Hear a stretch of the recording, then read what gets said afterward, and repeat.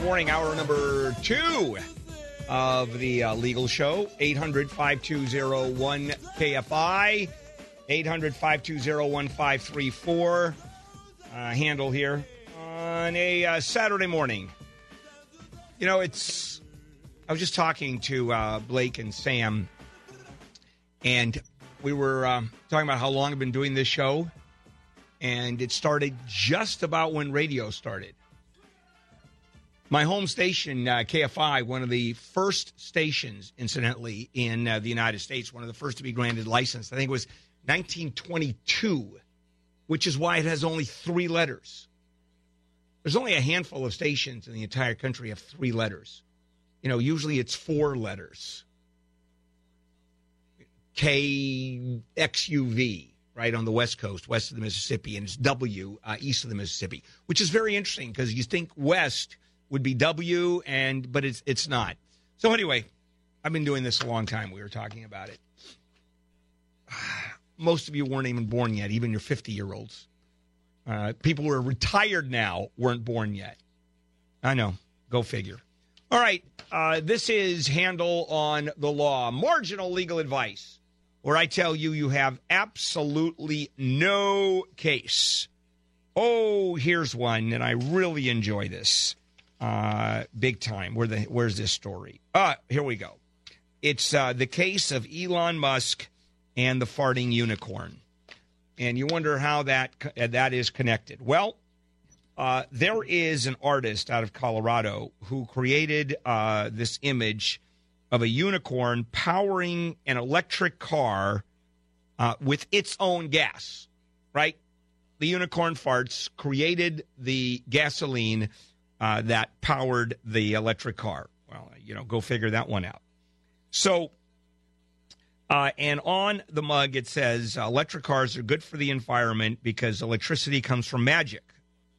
All right, so there's Elon Musk, who tweeted maybe my favorite mug ever. A month later, he tweets a picture of that same farting unicorn that appears as a doodle, and apparently drawn from a sketch pad. All right. So then the farting unicorn appears as an app icon on the Tesla console screen and on Tesla's annual Christmas card last year.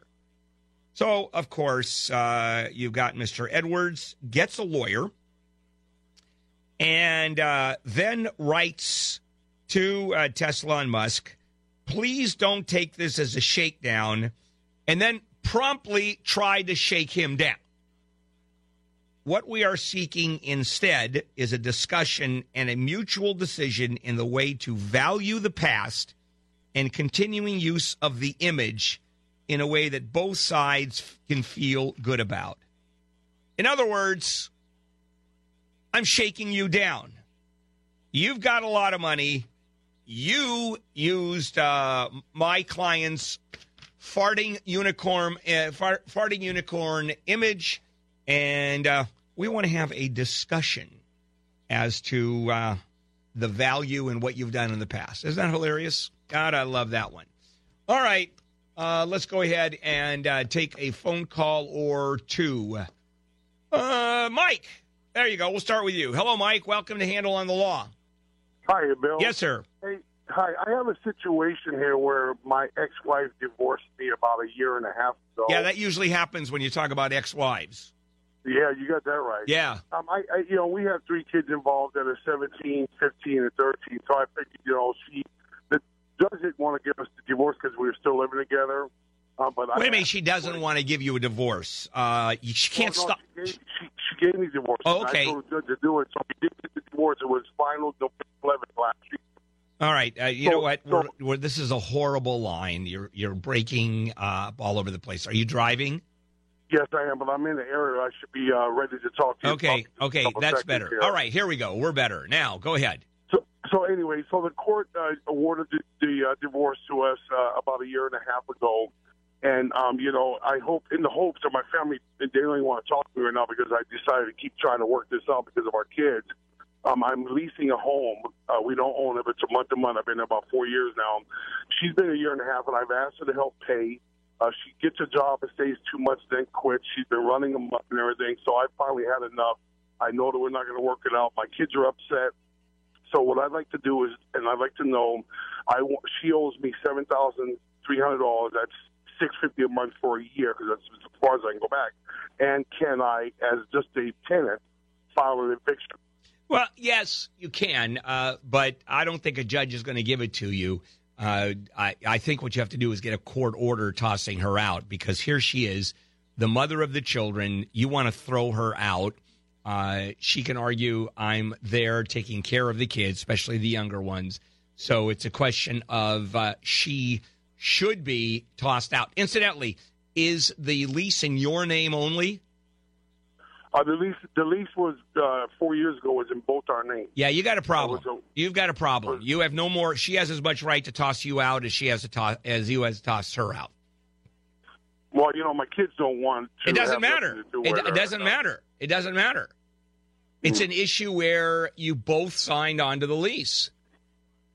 Yeah, but where's the issue that she's not offering any help to help me pay this rent? It doesn't. Then you can move and you can go to court, who will order her to pay the rent, or you can try to collect it from her. But I don't think a court is going to toss her. Right. I don't believe you can't evict someone who is on the lease. Well, the lease is expired. I understand, but so at what point do you think you have the right to throw her out? Because all of a sudden you have a lease in which it has expired that had both your names in it, and now you're saying, I want you out. What if she says, I want you out? Well, I mean, do I have the right to No. Well, I'm saying, do I have the right to make her pay the rent? Yes, you do. Yes, you do. And that's, yes, you do. Why should I not be her husband and not be her partner and then pay her rent? We're talking two different things. Morally, she should pay the rent, and then legally, you can't throw her out. Okay. All right, there you go. And see if she'll leave. She won't. And the other situation is you leave and get another place, and she can sit there and not pay the rent and get evicted. Go figure. Oh, you know what? Let's take an early break. And, or not. What do you think, Blake? Early? Not. He doesn't care. Ugh. Am I going too long? Am I not going too long? Do I just sit here and hem and haw until it's time for a break? Do I tell a joke? Do I tell a religious joke? Right? Because I love Jewish jokes, because I happen to be of that persuasion. So let me go ahead and tell one, okay? Just real quick before we take a break. So 2 Jews walk past the bar and they buy it. All right. This is Handel on the Law.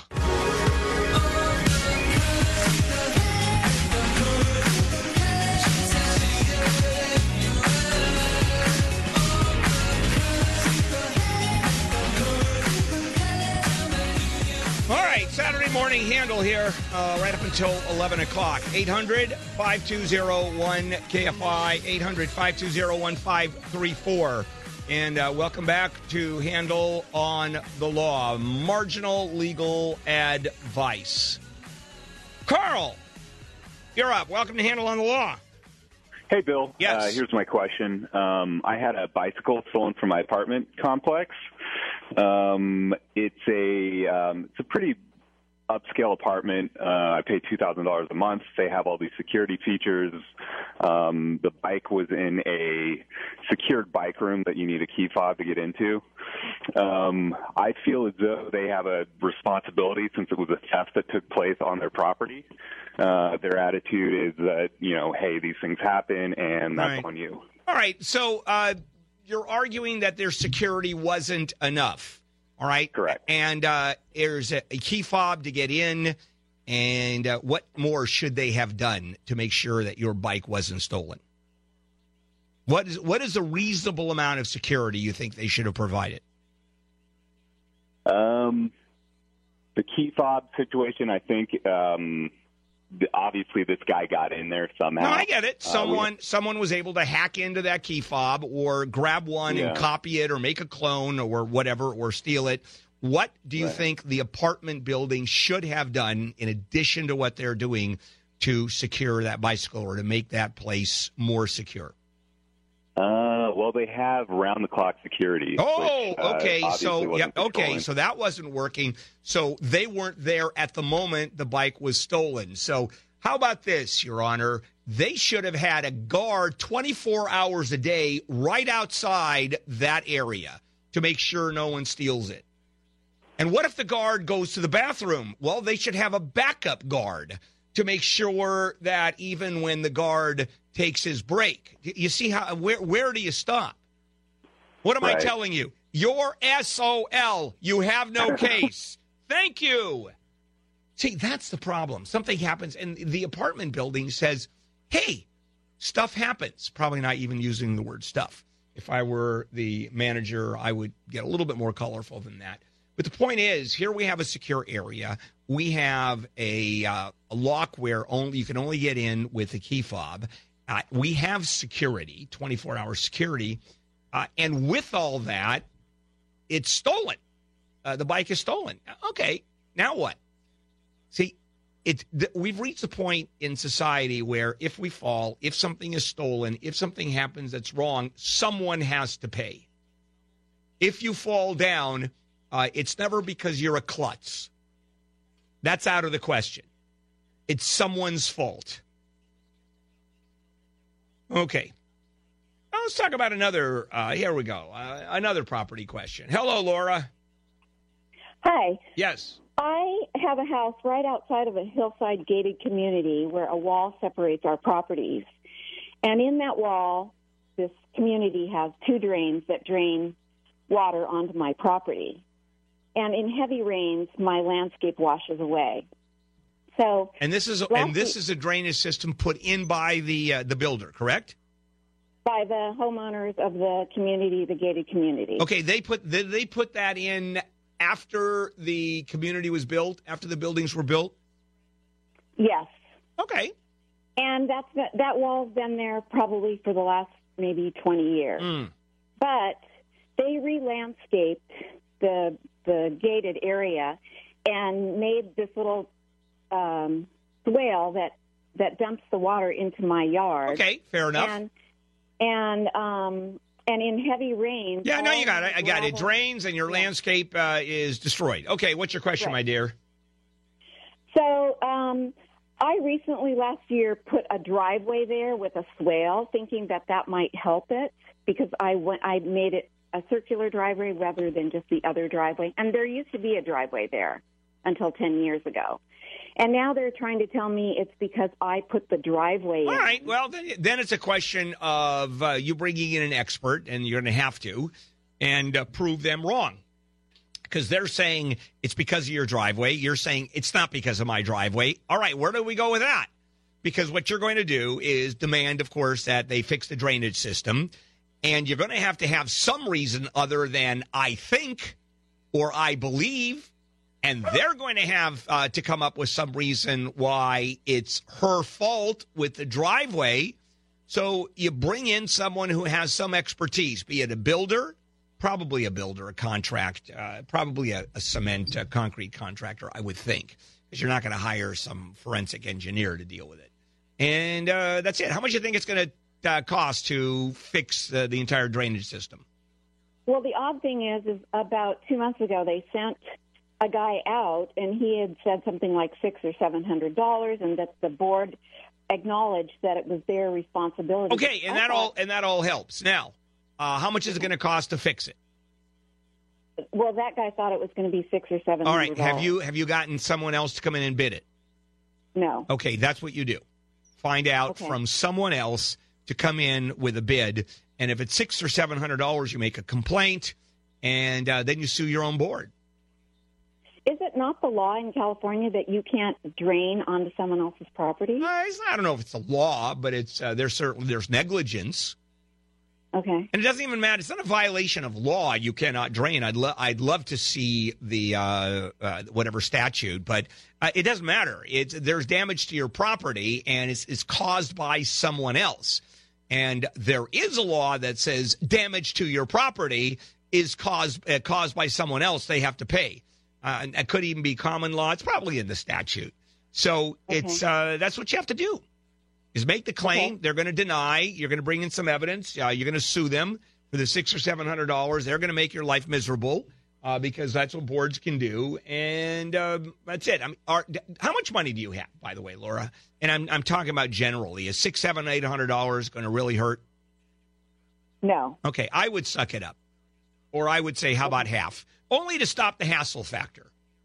Because if they make your life miserable, Laura, which they have the ability to do, you're going to go, boy, I wish I had paid $700. That's all. And negotiate with them. Now we're talking practical. Based on what you said, they're absolutely responsible.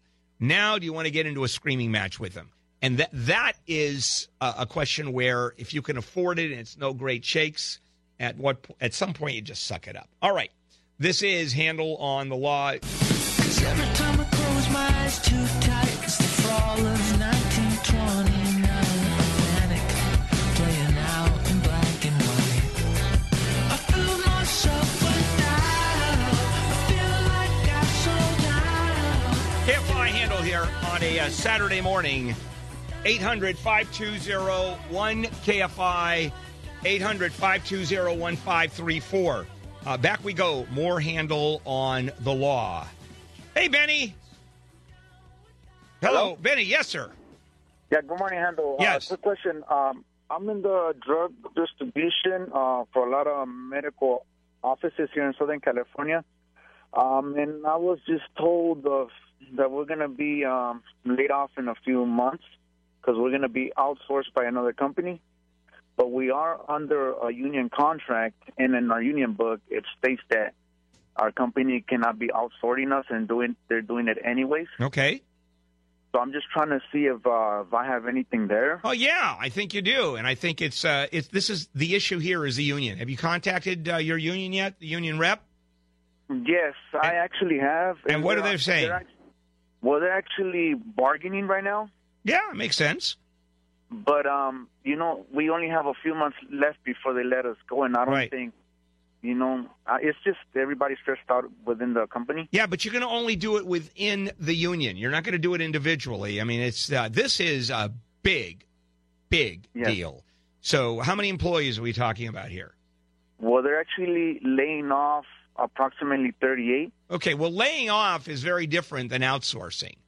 Because they certainly can lay off. There isn't a union contract in the country that says you can't lay off. This isn't France, where if you don't have the work anymore, you still have to keep the union, you still have to keep the worker employed. That doesn't work that way. However, the outsourcing issue is going to be a very interesting legal issue. You can bet the company is going to be, their attorney is going to go through this with a fine-tooth comb and try to figure out some loophole.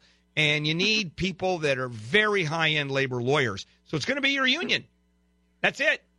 That's it. Bottom line, Benny, you're not going to be able to hire a lawyer. I mean, not of that caliber. These guys are $600-$800 an hour.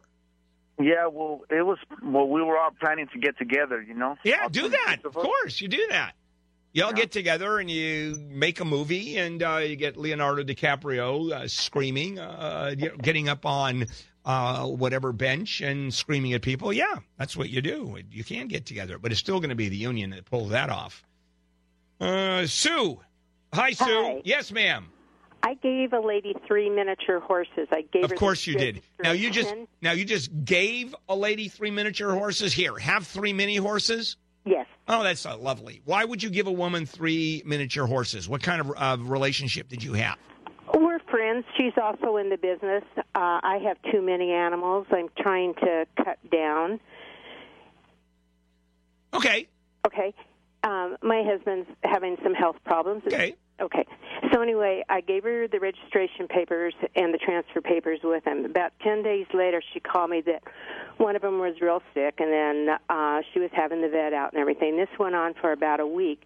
About a week later, I get a call that the other one's sick, and she wasn't sure what to do or anything. I called her vet, talked with her vet, and between her and the vet, they decided the best thing was for me to pick them up.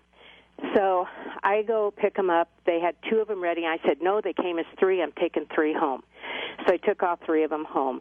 My husband went back over the next day, picked up all the papers and everything, the transfer papers and the registration papers. And a few days later, I get a text from her. She wants $1,200 for the board for the vet bill while they were at her place. Hold on. Let me get this right. Did the horses transfer? The title to the horses transfer? She never did anything with them. She gave them all right, back but she to just me. went ahead and took the horses, and now she wants $1,200 for the vet fees, right? And the boarding. I had the papers. Got it. They're All legal. right, what's your question? My question is okay, once they got to my house, I still had to have the vet. I wound up having to have the one euthanized. So I have a big vet bill on my end. Right. What I want to do is fair. I was thinking, would it be fair and legal if I just figured out what her vet bill, what my vet bill All right. was, Sue, take away the difference, Sue, split it in half? somehow you're mixing up fair and legal. Okay. Those what's two legal? concepts. Legal is when she asks for the money back for the board and care and the vet bills, you have a couple of choices. You can say no, or you can say no, thank you, depending on how you're feeling that particular day. I don't think you have any obligation to pay a dime. She took the horses. Exactly, and they did pick up a virus, the one that died. All right, then there's the other issue. Is she responsible for the horses? But I don't think so, because you gave them to her, you decided to take them back, and you had no agreement as to if the horses get sick, who pays for it. So it's I think what's going to happen is you don't have a shot at going after her because you gave them the horse and then you brought them back, and she doesn't have a shot at going back. Did you put one down? Yes. Okay, so now there are too many horses. One, well, you're not going to stuff the horse, are you? You're not going to, not go to a taxidermist. We buried it. Oh yeah, you what? We buried it. What does that mean? You dairied it? Buried it. Oh, buried it. I was thinking there's a new verb, to dairy a dog. Hey, where do you bury a mini horse? I mean, that's a pretty good size animal, no matter what. On our property. Do you need a forklift or something to pick up a dead mini horse? Well, they take a tractor and they went into a hill and then they walked it in. The guy came in and gave them the shot and then they cover it. All right. Just wondering how physically it's done. Fair enough. Well, a lot of them they take up, to an area that, in the Santa Barbara County that will dump them, but we're fortunate where we're able to take care of most of it here. You could bury your own horse there. Okay. What was the horse's name? Patches. Patches. So now it's dead Patches. Right. Well, I think the heart of gold, don't I have? I'd just like to say one thing. When I did give them to her and she loaded them, I kind of jokingly said to her, the only thing I don't want to happen is what happened when I gave Sparkle away. And about the same thing happened when I gave another one to my neighbor. So Sparkle died the same way. Well, it was the lady that got Sparkle colicked her, and we took it back. She called us. She was only going to pay to have two oils. All right, Sue, let me interrupt you because we have to take a break. Okay. What does that tell you? Every time you give away a horse, I'm not it dies. giving anything away anymore. I couldn't agree more. Okay, bottom line, legally, no one's responsible for anything legally. Okay. All right, see you later. Patches. My heart goes out to Patches. They buried Patches. This is Handel on the Law. I want to wake up where your love is, 'cause your love is always waking by. Handel here on a Saturday morning right up until 11 o'clock. 800-520-1534. Welcome back to Handel on the Law, marginal legal advice. All right, Bob, you've been sitting there for a while. What can I do for you? Well, my 81-year-old dad just... Now, Bob, you're not on a speakerphone, are you? No, I'm not. Okay. My 81-year-old dad passed away 2 days ago, leaving my 79-year-old mom in about $26,000 credit card debt over 8 cards. Currently, she's going to have about $1,200 a month negative, not including what the payments are on the credit cards. I have the power of attorney on the trust, so I'm the trustee. I'm wondering if I should claim bankruptcy on these cards. Okay, real quickly, is it a revocable or an irrevocable trust? Revocable. Revocable. Well, and Well, and you are the trustee of the trust. If I have it right. You know what? I don't know if I would. I don't know if I would claim bankruptcy. They're going to go no place. If your mother's $1,200 negative, and what kind of assets does she have? She's got $70,000 401k that she's a beneficiary of. Yeah, they can't touch that. So what else? She's got a condo that's in the trust that also has a reverse mortgage that's tapped out. Yeah, they're not going to do anything. I would just simply write a letter to same letter to all of the cards. Say, hey, here you go. There are absolutely no assets here. She's in the negative. The property is tapped out, and she's living on Social Security. And you guys can do what you want. Go ahead and sue. Don't sue. Whatever. Could they put a lien on the condo? No, they can't. Well, they can put a lien on it, but they're a second position. They'll never see a dime. Okay. Yeah, so it's I wouldn't worry about it. When there's nothing there, there's nothing there. And no, I wouldn't worry about it for sure. Ryan. Hi, Ryan. Welcome to Handel on the Law. Yes. Hello. Yes. I have a pool that was refiberglassed, and now I'm getting osmotic bubbles. Asthmatic bubbles? I didn't know bubbles have asthma. How does that work? Osmotic. Like osmosis. Oh, so osmotic. See, there you go. You can tell I'm a true expert when it comes to swimming pools. I was about to ask what asthmatic bubbles were about. Yeah. Got it. Okay, now I understand. All right. Okay. All right. So when was the installation done? How long 4 ago? years ago. 4 years. 4 years ago. Is there a 10-year warranty? Okay, good enough. So you called them out. What'd they do? He says that he blames it on my pool guy who's putting too much chlorine. All right. That's great. So in the meantime, right, great. So in the meantime, what you do is do you think it's the pool guy who did this? No, my pool guy has meticulous records. All right. And it's been within range for the last 10 years. All right. How much is it going to cost to fix this puppy? I don't know, but I paid him $10,000. Well, you have to figure out what it's going to cost to fix it, and it may be replacing the whole thing. I don't know. Yes. You're going to have another asthmatic pool company go out there and give you a bid on what it's going to cost to fix. Or replace. It may be more than $10,000, but if you're going to sue in small claims court, you're going to have to suck up the rest of it. And he can say all day long, it's the pool guy. Oh. So what you do, did you just fall? No. Okay. And what you do is when he goes, it's not our fault, you go, fine. Then countersue against the pool guy. Go ahead. And you try to establish that the pool guy's at fault. Oh, by the way, I'm going to testify in favor of the pool guy.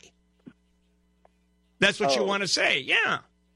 The guy's they're just trying to get out of it. I mean, if it's a defective installation, which it sounds like, I'm taking out your word, and I don't. Now, when you talk about bubbles are coming up. No, there's bubbles in the lining. Oh, the water has gotten through the wall. Okay, I just thought there were bubbles like gas coming up. Where do I start to sue him? Where do I go? Small claims court. LA. First of all, LA's fine. The first thing, any place is fine. So the first thing you do is you get companies out there and you say, do I have to replace the whole thing? Can it be repaired? And if I get a couple of bids, and if it turns out that it can be repaired, then you get a bid, and it's going to cost X number of dollars. If it has to be replaced, then you find out how much that costs, and that's what you sue them for. It's that simple. And what ends up happening is anything over $10,000, you have to waive. Because jurisdictional limits on small claims court is $10,000. I would not go beyond that. Not if it's close, because you're going to have to hire a lawyer, and it gets to be a little crazy. That's it. And bring the pool guy as a witness. Yes, he will. He said he's willing to testify for me. Yeah, they're just trying to get out of it. You're fine. Okay, there you go. There we go. Yeah, I just said that. All right, Georgiana or Georgina, hello. Bill, I've been a AAA member. I've been with AAA insurance since my kids were little. They're in their 30s and 40s now. Ever since Obamacare came in, they said that they only offer up to $5,000 medical coverage if I have an accident and I'm at fault and my passengers get hurt. They will only cover up to $5,000 max. Okay. So does that mean that I can be sued? Yes. Yes, you can be sued, of course. And you can be sued. And here's the problem with $5,000 max on that is $5,000 gets you 2 aspirin tablets in an emergency room these days. I know. So, yeah, that's just the cost of doing business. What you want to do is get more medical coverage. They don't give you more. I know. I was just about to say they don't, but that's what happens. Yeah, and then I said, my friend, because she used to be an insurance underwriter, she said, well, if you get an umbrella policy, then that should cover it. Yeah. I asked them about that, and they said they still will only cover $5,000. Not with an umbrella policy. The whole point of an umbrella policy. No, we asked. And the umbrella policy won't cover injuries under those circumstances? Not if I was at fault and it happened. That's the whole point is liability. The whole point of an insurance policy is they cover you when you're at fault. They said they would cover $5,000. No. You're talking about the people that are selling you the umbrella policy or only covering $5,000? I'm talking about AAA. Then they sell umbrella policies? Yes. Okay, then you need another umbrella policy. You've got to go to different company? Yeah. Umbrella policies are not connected to your basic insurance. I have insurance with one company, and I have an umbrella policy with another company. Okay. Yeah. Oh, so the umbrella policy... Yes, it should cover it. Yeah. No, you don't have to buy it through there. And people, unfortunately, around here, at one point, people knew what my limits were on my umbrella policy. Every other day, people were jumping in front of my car as I was pulling out of the driveway. This is Handel on the Law.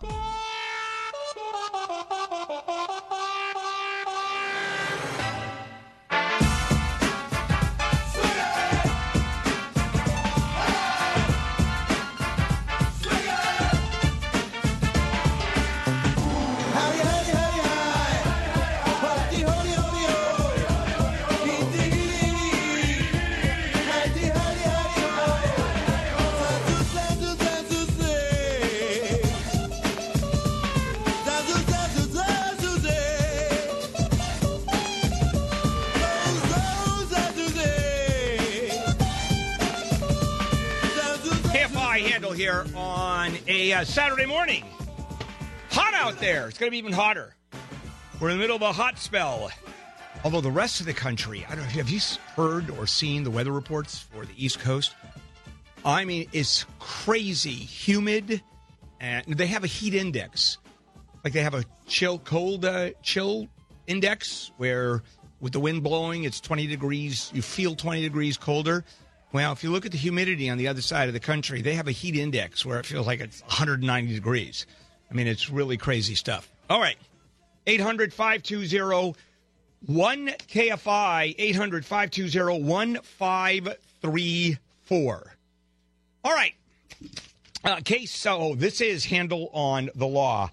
Marginal legal advice, where I tell you, you have no case.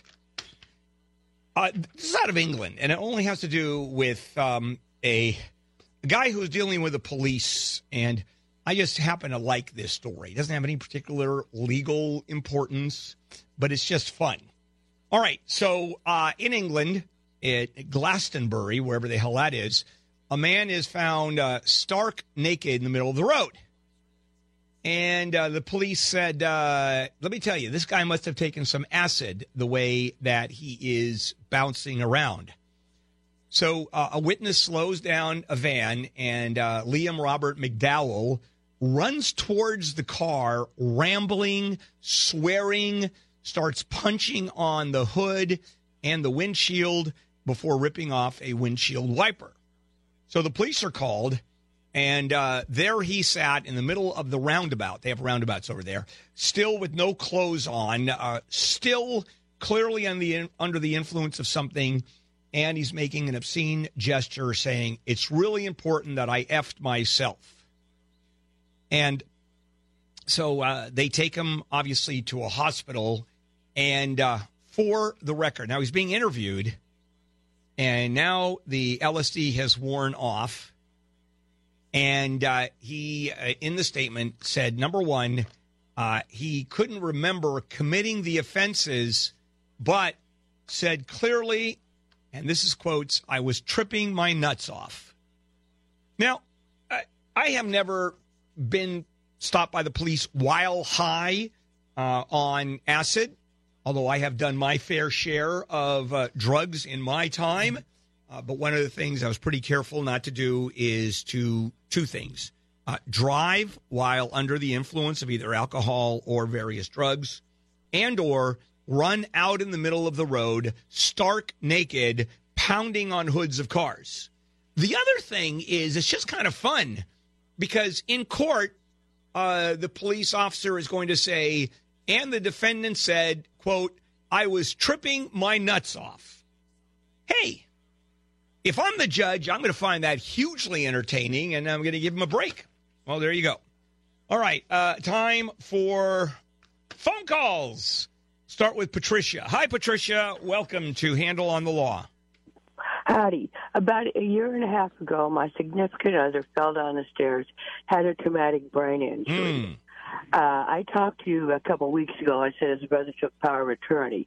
But under the law, they appoint a surrogate who offers like a next of kin who acts to make health care decisions with the same, as they said, the age with the same power of an agent with the power of attorney. Wait. You asked for wait a sec. You asked for power of attorney when you say no. I'm not making myself clear. Yeah, you're not. Your brother is next of kin, and they appoint him as next of kin to make health care decisions if the person doesn't have someone appointed already. Okay, so you are, when you say significant other, are you married? No, we've been together, boyfriend, girlfriend, for 15 years. All right. My question is, the brother went to the bank, got his name on the bank account, and stole his pension money. I was able, now the bank, they have a change of ownership form that has a scribble for where my boyfriend's signature would have been. And he was at a nursing home at the time, so I doubt he wasn't ambulatory. And the VA has declared he is unable to make his own financial decisions. Okay, but you have you have the brother who is now power of attorney, right? And he went in and cleaned out your significant other bank account. Do I have that right? Right. Right. He did not have power of attorney. He was a surrogate to make health care decisions because but not financial decisions. Is that correct? Right. Oh, as that's I easy. understand it. All right, that's easy. You call the police. It's straight theft, and you go after the bank because they didn't ask for ID and he didn't have power of attorney unless he was a signatory on the account. He was not at the time. Yeah, I am a signatory on my mother's account, for example. So and she gets a monthly pension and Social Security on a regular basis. I clean out her account, but I'm allowed to because I'm a signatory on the account, so I have access to it. What you're saying is he didn't have access to it because the power of attorney did not name him as to he had financial decisions. Oh man! Correct. All right, you got an interesting situation. You call the police and you call the bank. How much money are we talking about? We're talking about $12,000. Yeah, well, you call I don't know if the police aren't going to do anything for $12,000. They're going to, right. Yeah, they don't care. But I know they told me it's a civil matter. Yeah, it's actually not. Dependent adult abuse is actually a criminal matter. Yeah, of course it's a criminal matter. The police just don't want to get involved. They'll do that all the time. Right. So it's going to the bank. And you complain with the bank, and then if you have to, you tell the bank, I'm going to go to the regulatory authorities and start complaining like crazy. Also, conservatorship is difficult. You can get in. It's you got a mess on your hands. If it was a lot more money, it'd be worth it. I would go after the bank and have them replace the money. Bank screwed up big time on this one. Trying to think of. All right, Carol. Hi, Carol. Yes, ma'am. The window company stopped honoring the lifetime guarantee. When do they stop? 2 days ago, they told me they can only send the parts to me, and I have to. What is a guarantee? What does a lifetime guarantee read? What does the document read?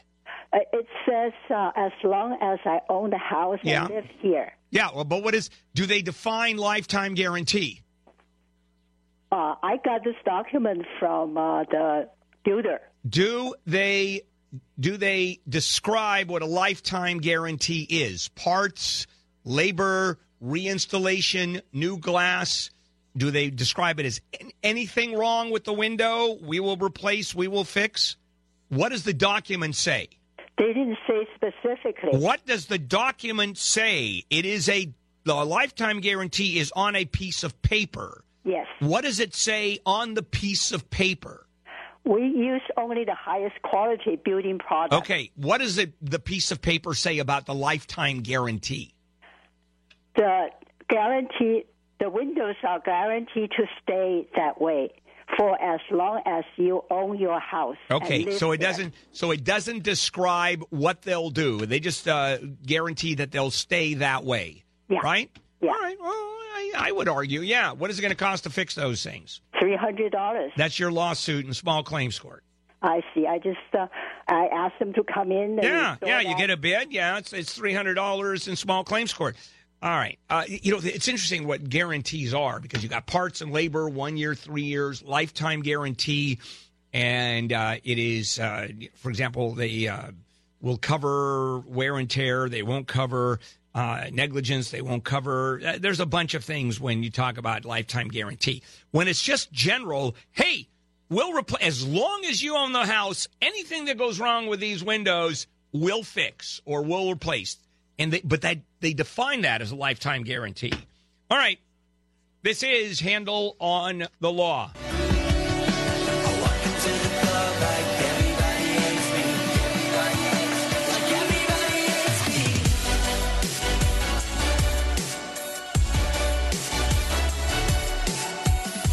All right, Saturday morning Handel here. More Handel on the Law. Marginal legal advice. Linda, you're up. Welcome to Handel on the Law. Yeah, hi. Yes. I have an ex-daughter-in-law who was deported to Ecuador about 6 years ago. She snuck back over the Mexican border about 2 years ago and was caught and put in jail for another year. Now she's out. She's harassing the heck out of my son. She is always at his work. She sits outside his apartment door for hours. She keeps calling him, threatening to have him killed. She's threatened to have the children kidnapped. She's always telling him, she has rights, and she's saying now that she's going to take him to court. First of all, she has no rights. That's for starters. She does have a right to custody, but and the kid's an American citizen, right? Yes. Okay, so the police should be called. Certainly, we've done that, and they won't do anything. They tell us that unless she makes a real threat, like a knife to his throat or a gun to his head, we have no right. Oh, but on the record, she says she's going to kill him. Yes. And they still won't do it. That's not a threat to them. That's lovely. She said it in front of my grandchildren. That's told the great. Grandchildren, and she said, "And don't worry. One of these days, you're going to be taken away from him because I'm going to have somebody come get you." Well, that's not true. And then I would call ICE. Okay. I'd call ICE and say, this is a real problem. This is someone who has been arrested, who has come back in the country, who is this is no joke on this one. This is not. No, it's not. And it's convincing the folks at ICE saying this is a real problem. And hopefully they will pick her up and throw her out again. And actually, it's jail time the third time out. Multiple entries is jail time. That's what I would do at this point. Good. Thank you. Okay. I appreciate your help. Well, hopefully that helps the cops. That's not a threat. I'm going to kill you. We have to have a knife to your throat. How about a knife, someone moving towards me from 10 feet? No, that's not close enough. No, we need 6 feet or less. I mean, come on, really? Gene. Hi, Gene. Gene, are you there? I'm here. Yes, ma'am. What can I do for you? So my car, someone backed into my car from a parking space, hit the front quarter panel, dented the bumper, and hit the wheel. The insurance company, I took it to their shop for estimation. They put the value of the repairs, the known repairs that could be hidden damage, above the value of the car. Right. They want to total the car. I don't want to total the car, knowing that the engine, according to the mechanic that's been servicing this for decades, says that the engine is perfect. All right. And I have more money invested in that car than they're valuing it. Well, that doesn't matter. You have more money invested in a car because that has nothing to do with the value of the car. So my question is, what options do I have? All right. Do you want to keep the car? I do. All right. What happens when you accept the money on a total, the insurance company owns the car. You're giving them the car. Pardon? What if I don't accept the money? Then you just simply don't accept the money, and you start negotiating with them. And this is your insurance company or the other side? Right now, it's my insurance company. I don't know what they're doing with the other side. Then you get into a fight with your insurance company. If you have to sue, you sue. It's not going to help you any. So if you want to keep the car and they want to total the car, which means they then get the car, negotiate with them to buy the car back. But wait a minute. I own the title. How is it? No. You won't own the title. When they total it, they give you the money and you give them the car. To accept it, right? That's correct. And then you say, okay. And they're going to say, fine, take us to court. That's all you can do. They offer you X number of dollars. You're saying no. So how do you get them to pay you what you think the car is worth? In the end, what if I'm just willing to say that I'm willing to pay for the repairs, but I don't want to salvage title on the car and I want them to keep insuring it? Is that a negotiable point? Sure, everything is negotiable. But so they don't have to, wait a second, you're asking them to repair it? No. You'll repair it If I say, if I really, really don't want to go to court, and I don't, but if I say, fine, then I'll repair the car, I'll take it to your person and have good. it Okay. that They it's love repaired correctly. You guys insure it, not salvage, but you insure it for what I have it insured for now. Well, they can say no because an insurance policy only lasts a year. Correct. And they would love not to pay for that car. They would love it. Sure, negotiate with them so they don't have to pay. What do you think? They're going to have a problem with that? No. We insist. Well, I don't want a salvage title on it because if they put a salvage title on it, then I can't get anybody else. If you are, let me tell you, there will be no salvage title if you simply repair the car. Right. Okay. There's no salvage at that point. Okay. How much is by the way, how much is the car worth, you think? I think it's worth, I think I've seen the same car for sale for $3,000. $3,000 what? $3,000? $3,000. Okay. Yeah. How much is it going to cost to fix it? It's going to cost probably $1,800 to fix it. Okay, that's out of your pocket. I know. All right. If you want to do that, do that. Sure, they'll negotiate with you. Insurance companies are always open to negotiation, especially when you say, don't pay, I'll pay it. Okay. This is Handel on the Law.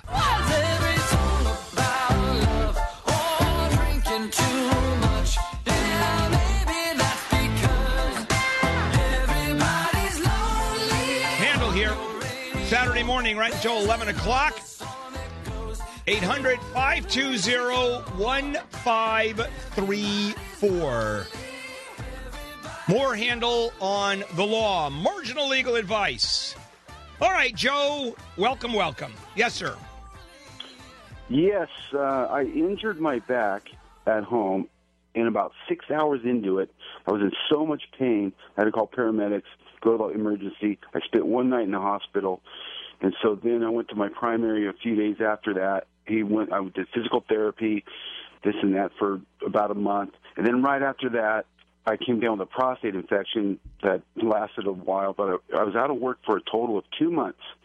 So I went to my doctor and I said, hey, will you fill out my state disability papers? He says, oh, no, I don't do that. I thought, what? And he still wrote me a note for 2 months out of work that I was under his care for my work.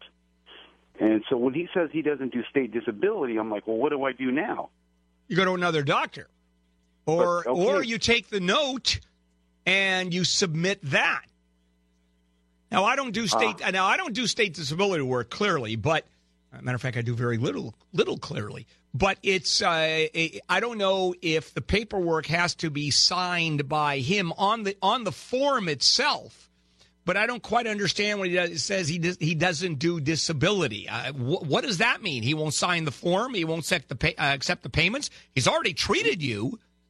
Exactly. All right. Because he doesn't want to fill out the paperwork. He just doesn't want to fill out the paperwork. Call the disability people and say, I've got a note, and my doctor won't fill out the paperwork. On the other hand, what you can do is simply take the file and find a doctor who's willing to fill out the form per the notes that he wrote up, including the letter. I mean, you got a couple of choices. I'd call the disability people. That's a weird doctor you've got your hands on. I know, and I'm going to get rid of them. But I called disability, and they're like they don't know what to do now. And what they did recommend the same thing: go to another doctor, which I'm going to do. But when you see a new doctor, they won't They won't. They'll only back you up from the day that they see. Wait, that's not necessarily true. You can get an opinion from a doctor that that he can. I mean, there are some doctors that will. And assuming that you can't find a doctor that does this, that means you're going to be denied for disability, and you ask for a hearing instantly. And you go in front of the administrative law, the disability, I think it's a commission you're in front of, and then there's an administrative judge, and you simply say, here you go. Here's my note. Here's the proof I have. Here are my medical records, because you're pulling them, and the doctor has to give you that. And you say, he simply won't fill out the forms. Yeah, I don't know if his issue is that he doesn't. It doesn't matter. It doesn't matter. It doesn't matter. It doesn't matter what his issue is. You basically have to do a runaround, an end around about him, and that's what I would do. And you go to the commissioner. Let's say you're a commissioner. You go, and someone does that, and the doctor goes, he won't fill out the form with this doctor. So yeah. All right, Scott. Hi, Scott. Hi. Yes, sir. Hi, I worked at a archive department at a major motion picture studio in Hollywood. You say what kind of what department? The archive department. Oh, the archive department. Got it. Yeah, film, tape, everything. My mother was diagnosed with 6 months to a year to live, and I had to take time off here and there to attend her. Yep. They begrudgingly gave me the time off. And then once I finally got her, and this nearly ended me, by the way, because I was the only one doing it. Finally, I got her into a bed and care facility. As soon as I got her into the bed and care facility, I got laid off. And I was the only one in a very large department to get laid off, and it felt very sketchy to me. Do I have any recourse? Is there a collective bargaining agreement? Are you represented by a union? There is a union. Are you a member of the union? I am a member of the union, and I have paid up all my dues. Then go to talk. First of all, the first thing you do is talk to your union, and part of the bargaining, the elective bargaining, the agreement may very well cover this, saying if someone has to leave for a family emergency, it is covered, and you get X number of days off, and you're allowed to do it so many times. If it is not covered, they have the absolute right to fire you. They can fire you for any reason they want, including he took too much time off, including we don't care how sick mom is. Pretty heartless. Totally. Oh, when did you ever think the law has a heart? Where were you? Where have you been confused all of these years? All right.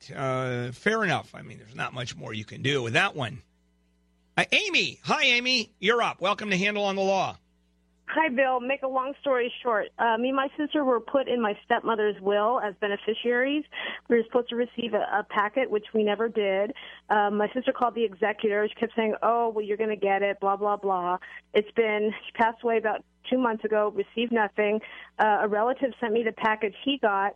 And turns out our names are not on the list, and we've been told that we cannot contact the attorney because they're going to charge the estate. Okay. What do we do? All right. Well, first, by the way, that was a short story, but good for you. No, I like that. First of all, you can, of course, contact an attorney. Okay. No one can stop you ever from contacting an attorney. And whether or not you have the right to even see the document by the executor, his argument is going to be, well, you're not mentioned in the will, and people who are not mentioned in the will generally don't have the ability to see the will. Now, we were mentioned in the will. We are. And are you beneficiaries under the will? Yes, and we didn't get sent proof of service. Right. Our names here is what the legal aspects of this is. There's a clause in virtually every will that says if you contest this will, then you're disinherited and you get nothing. Right? That's your normal clause. But you're not contesting the will What you're contesting is the executor not giving you any information as to whether or not you're a beneficiary. The underlying will, you're not saying we deserve more money or we should have been included. Or, right. We just want to know why our addresses were not put on proof of mailing. Can we contact and that's the executor. Sure, you can call an attorney. How much money are you talking about, Amy, that you would or would not get? It's a class action beneficiary, like about $300,000 for about 25 people. And all of you got to get $300,000 each, or $300,000 split up by split. That's less than $1,000 a piece. No, it's a little bit more. It's a little bit more than $1,000. Do I have that right? Right. Okay. Yeah, it's a little bit more.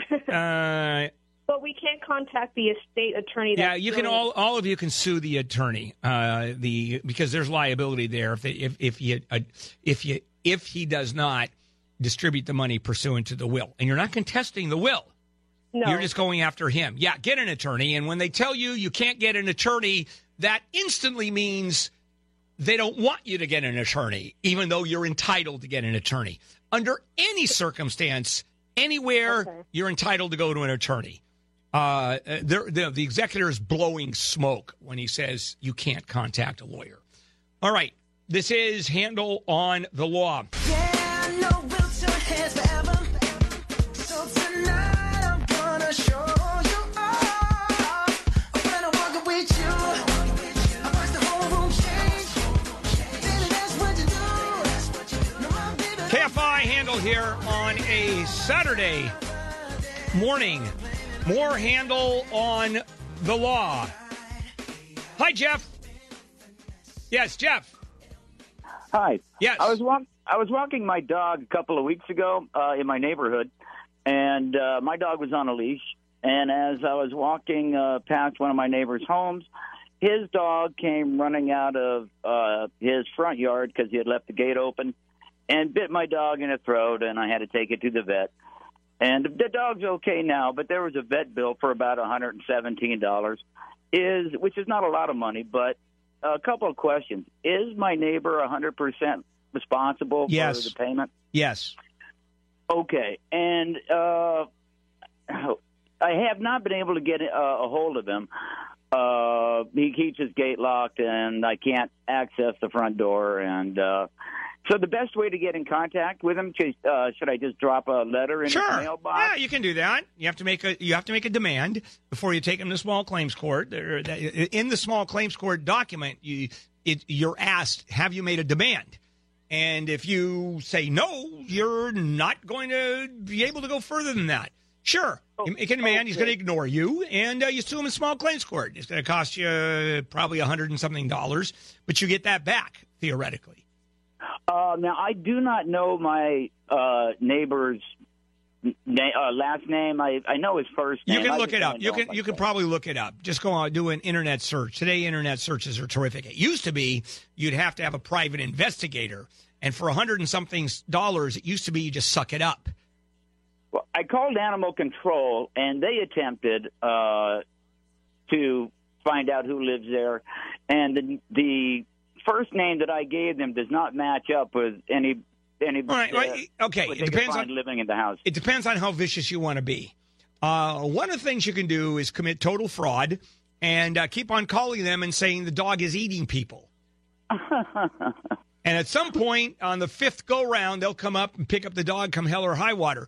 But use a different voice when you're calling up. Yeah, because you don't. Oh, that's sorry to disappoint. Yeah, that does disappoint. The other question I had, if I do take him to small claims court, if it winds up having to go there, when I'm at small claims court, can I recover my lost wages if I have to take time off of work? Yeah, you can ask for it. Whether the judge will give it to you is a different issue. You can certainly ask for it as part of your damages. Okay, for going to court. Yeah. Try it. I mean, you got nothing to lose. In small claims court, you can ask for anything. Janet. Hi, Janet. You're up. Welcome. Hi, Bill. I contacted you about maybe 2 months ago. I went to court because my husband, my divorce was final in December, and the judge said that in order for him to, in order for me to get the $95,000 that he owes me, the house was to be sold, and for me to get my money, any money left can go to him. So now he appealed it, and I went to go see an appellate attorney who wanted $20,000 down. Ooh, that's a lot of money. Yeah, and I said, well, I'm not appealing. He's appealing. No, you still, but you have to defend the appeal. Okay. Yeah, Janet, he's taking you to court effectively. Well, he is, and now he's going to lose the appeal. Okay. Okay, just to let you know, the fact giver, the fact decider, I keep on forgetting how to do that, is the judge. And the only argument on appeal is if he did something procedurally wrong. You can't just appeal, I should get the judge was just wrong. Based on what? Well, he was just wrong. You can't do that. There has to be a basis for the appeal. But you want to find out a couple of things. Would attorney's fees kick in? That's number one. And if not, he's paying for a lawyer to do the appeal at this point. Right. And so you're going to need a lawyer to defend. Now, that's a lot of money, $20,000 as a retainer. You get to look for many more attorneys to talk about it. Okay. But rarely is an appeal done on these circumstances because there really is nothing more to appeal. Okay. Well, I think his attorney stated something like the judge based it on emotion. Emotion of the judge? Right. Well, that's kind of hard. How do you argue emotion of a judge in front of appeals court? They weren't there. Right. What's the proof that the judge was emotional? Oh, she didn't list any proof. Right. That's the whole point. That's right. it. That's why, as I told you, the appeal is going to be lost. And, right. And you can argue, and it could be that you are arguing at the end of all that a malicious abuse of power, malicious prosecution, or malicious appeal based on he just threw something out with no evidence just to get you into court.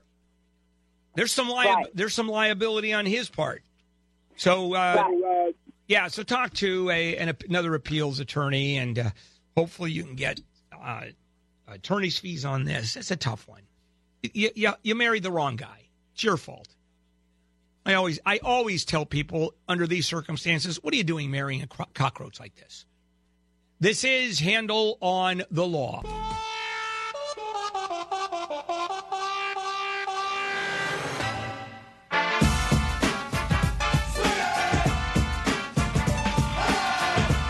KFI Handel here, right up until 11 o'clock. The Legal Show. The phone number is 800-5201.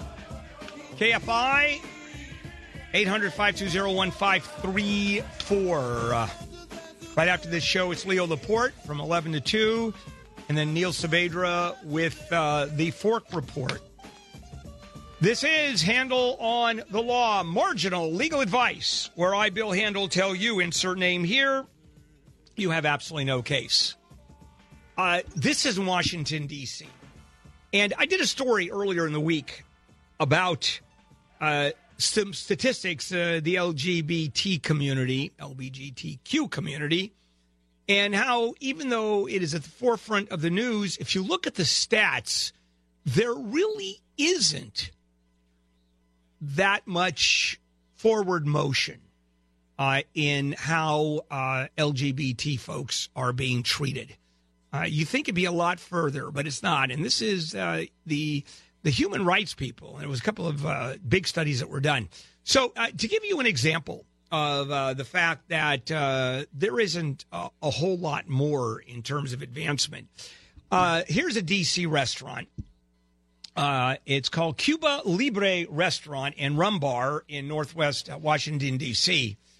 And a transgender woman tries to use the women's restroom and is asked for ID and then gets kicked out when she refuses. Charlotte Clymer, who happens to be an activist, works in the field, was celebrating a bachelorette party on a Friday and was stopped by a staff member. She tried to enter to use the women's restroom. And according to Clymer, she said the attendant asked for her ID. And she said, why? And he told her that female must be on the card in order to use a women's restroom, I guess on an ID card. And she said, wait a sec. Nobody's else in the hallway waiting to use the bathroom is asked to show their ID. She enters the stall. The man follows her in the women's restroom and then leaves, walks out the door. So she leaves the restroom, and the attendant and the manager tells her, according to D.C. law, she must have female on her ID to use the women's restroom. And she said, no. That's not the case. I mean, she knew the law. So she asked the manager, well, show me the law that says that. Well, he refuses, of course, and threatens to call the police. And she actually pulled up the law on her phone and told him, what you're doing is illegal. And she said, the manager said, well, that's incorrect. What I'm doing is legal. And refused to show her what law he was citing, even though she was citing the law, said he couldn't do it. And he threatened to call the police. And at that point, she says, go ahead and call the police. The manager kept on going, persisted. The bouncer comes up and asks her to leave. After explaining the situation to the bouncer grabs her arm and pushes her out of the restaurant. She calls the police.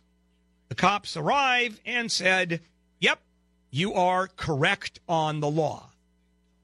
And Cuba Libre issues a statement regretting what happened. The restaurant said that the staff failed to welcome guests of all gender IDs and acknowledged Clymer was treated in an unacceptable manner and said it was retraining the staff to make sure this incident does not happen again. Well, Clymer didn't buy it. She said, I wish I could be magnanimous and let this be sufficient, but I can't. This is to the restaurant. Your manager intentionally made up a fake law to humiliate me, mocked me when I showed him the actual law, and acted with condensation. Condensation? Yes, that's right. Condensation. There was water that appeared on her face. And aggression in response, which, of course, certainly attracted a lot of attention on Twitter. Now, do we know what happened to the manager and that bouncer? They're not saying. I would have fired them immediately for coming up with a fake law, being shown the law, and saying this is not the law, throwing her out, having the bouncer grab her and throw her out. If that's not worth firing someone, I don't know what is. All right. Phone calls. Armando, you're up. Welcome to Handel on the Law. Handel. Yes. Married with my wife for 10 years. Wanted to get her. She's not legal in this country. Found out that she was, when she first entered into the country, she was caught and deported. Found out that deportation was a 10-year thing where, we caught you, get out, can't come back for 10 years. Well, she snuck back in the next day. Fast forward, we're married. I'm trying to fix her papers. They're saying that she has to leave the country because she never fulfilled the deportation terms. Okay. And your question is? My question is, besides buying her a ticket back to Mexico, what else can I do? What I would do is contact an immigration attorney who is going to take your money and say, there's nothing I can do. I mean, it's pretty clear. Now, are you a U.S. citizen? I'm in process of becoming one, yes. Yeah, and I see, here's the problem. And then the reason I ask is for you to make application on your U.S. citizenship to bring her in. But here's the problem. She's already been deported. And she's broken the law, and so now it's an illegal reentry. Yes. I think she's got big problems. Big problems. Now, side note, we have 3 kids already. Yeah, it doesn't matter. Doesn't matter. They don't care. They don't care. Nope. She's nothing about keeping families together there, right? No, but that's not a question. It's keeping families together in detention. Yeah. There's no detention here. Yeah. And if they toss her out, which they will if they arrest her, If they find her, she's tossed out. That doesn't mean the families aren't together. You're legal. The kids are certainly American citizens. She's the only one at risk. Now, is she tossed out automatically, or can we file for a hearing? Well, I don't even know what – you can always file for a hearing, whether they're going to give it to you or not. But it's one of those where she's a flight risk. She's already done it once. Yes. And I don't know what kind of a hearing you're going to have. You need an immigration attorney. I mean, like right now, go to handelonthelaw.com. We've got tons of them, and, you need some help for sure. She did everything wrong. But on the other side, here's the deal. She gets deported, and part of the deportation order is, I don't even know, she wasn't voluntarily, she didn't self-deport, is that you can't come back in the country. Well, after 10 years, she has the ability to apply to come back into the country. But it's almost impossible to get an application approved. That's the problem.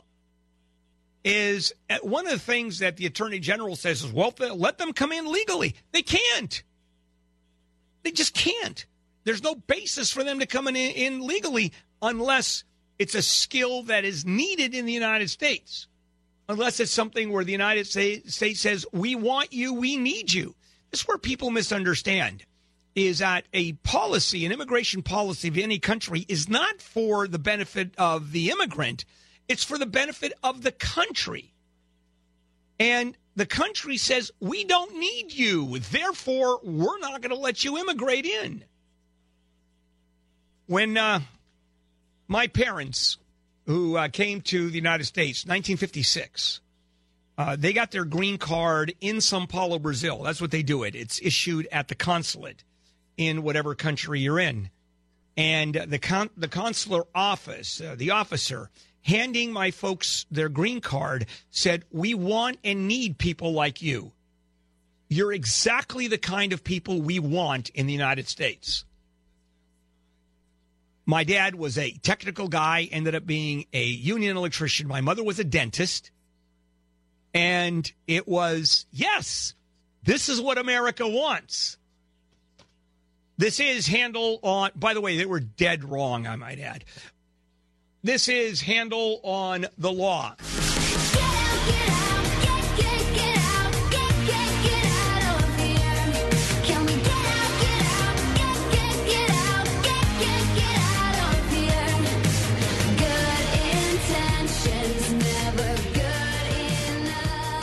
KFI Handel here, and a good morning on a Saturday, 800-520-1KFI, 800-520-1534. Back we go, more Handel on the Law. Hey, Brian. Yes. Hey, Bill. Yes, sir. Hey, I was traveling just out of state from where I live, and I was coming back, and I was inside. I stopped to use the restroom and get some gas.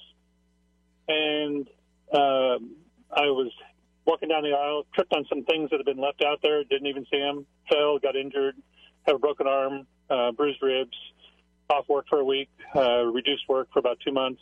And here's my question. I don't know how much – I filed a claim with them and their insurance company. There's actually 2 insurance companies involved.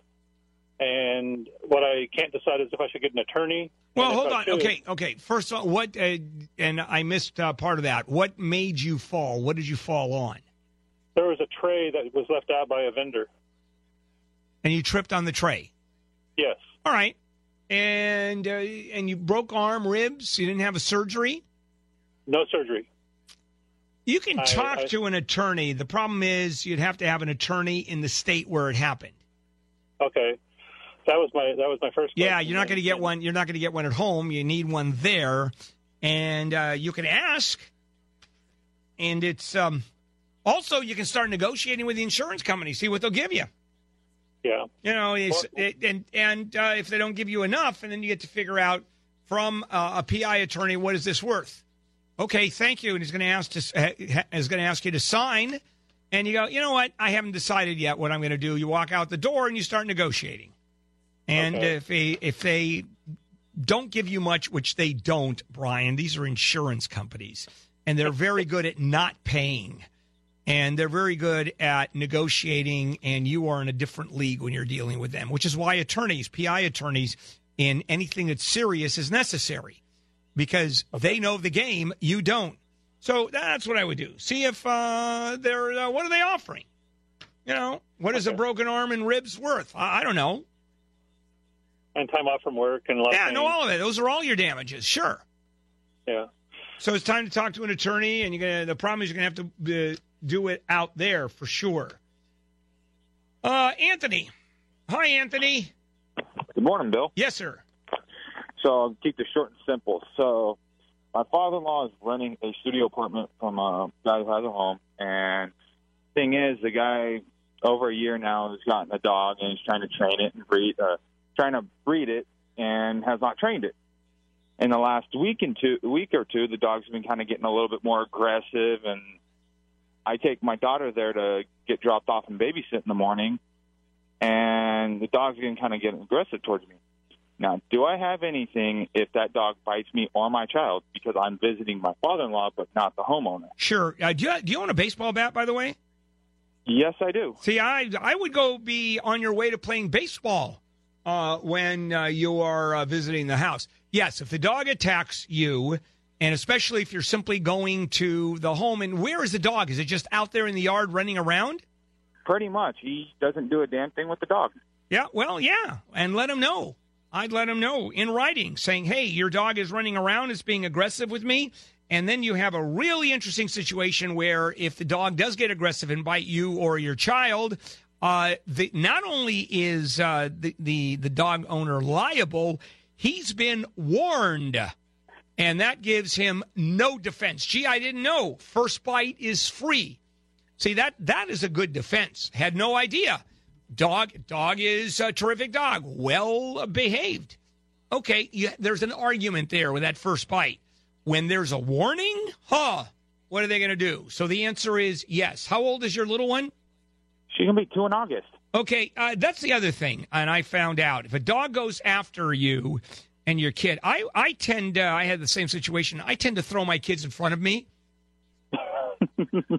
Damn if I'm going to let a dog bite me. There's no chance. Bob. Hello, Bob. You're up. Welcome. Yes. Bill, 2 years ago, myself and my partner, Sam, who's also on the other line, who's listening, we bought a body shop. We leased the land from the landlord, and now we are trying to sell it.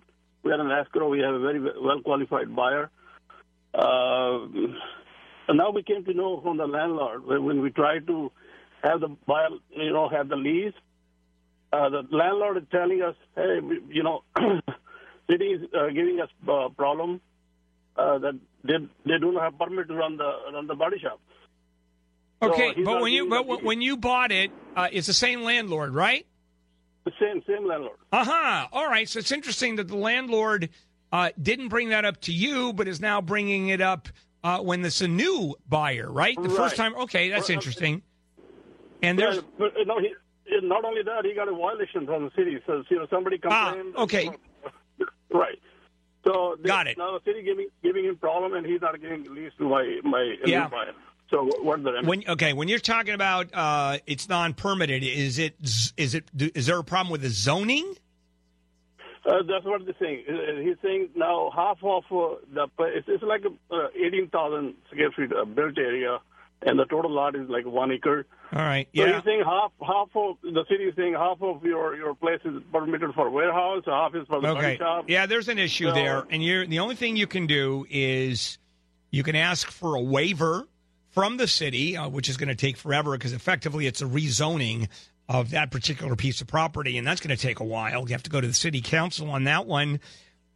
You can lose the sale and try to sue the landlord for not informing you, although the landlord's going to argue I had no idea. You didn't do your due diligence, did you? No, were we supposed to? Yeah, even then, if you do due diligence, does it go as far as find out that half the property is owned properly and the other half isn't? By the way, do you know how to spell due diligence? Yeah, DODILAGENTS. I do, but as a buyer, do you think I should go to city check? Yeah, you have. That's the only shot you have is to go to the city and try to get a waiver or the rezoning of that particular piece of property. Otherwise, you're not selling this, Bob, and they could have you shut down and say you're not working at all as to that half of the body shop. So how about? Do I have any remedy against? Yeah, I don't think so. I don't see it. I think what you have to do is get a zoning lawyer to help you out on this. This is a big problem you have, and it's almost no one's fault. I mean, theoretically, you could sue the owner of the property, and he's going to say, I didn't know, and the city hasn't told me about it. I mean, this is a complicated mess, Bob. It really is. So you're going to need a lawyer who specializes in zoning issues to see where you can go on that one. This is Handel on the Law.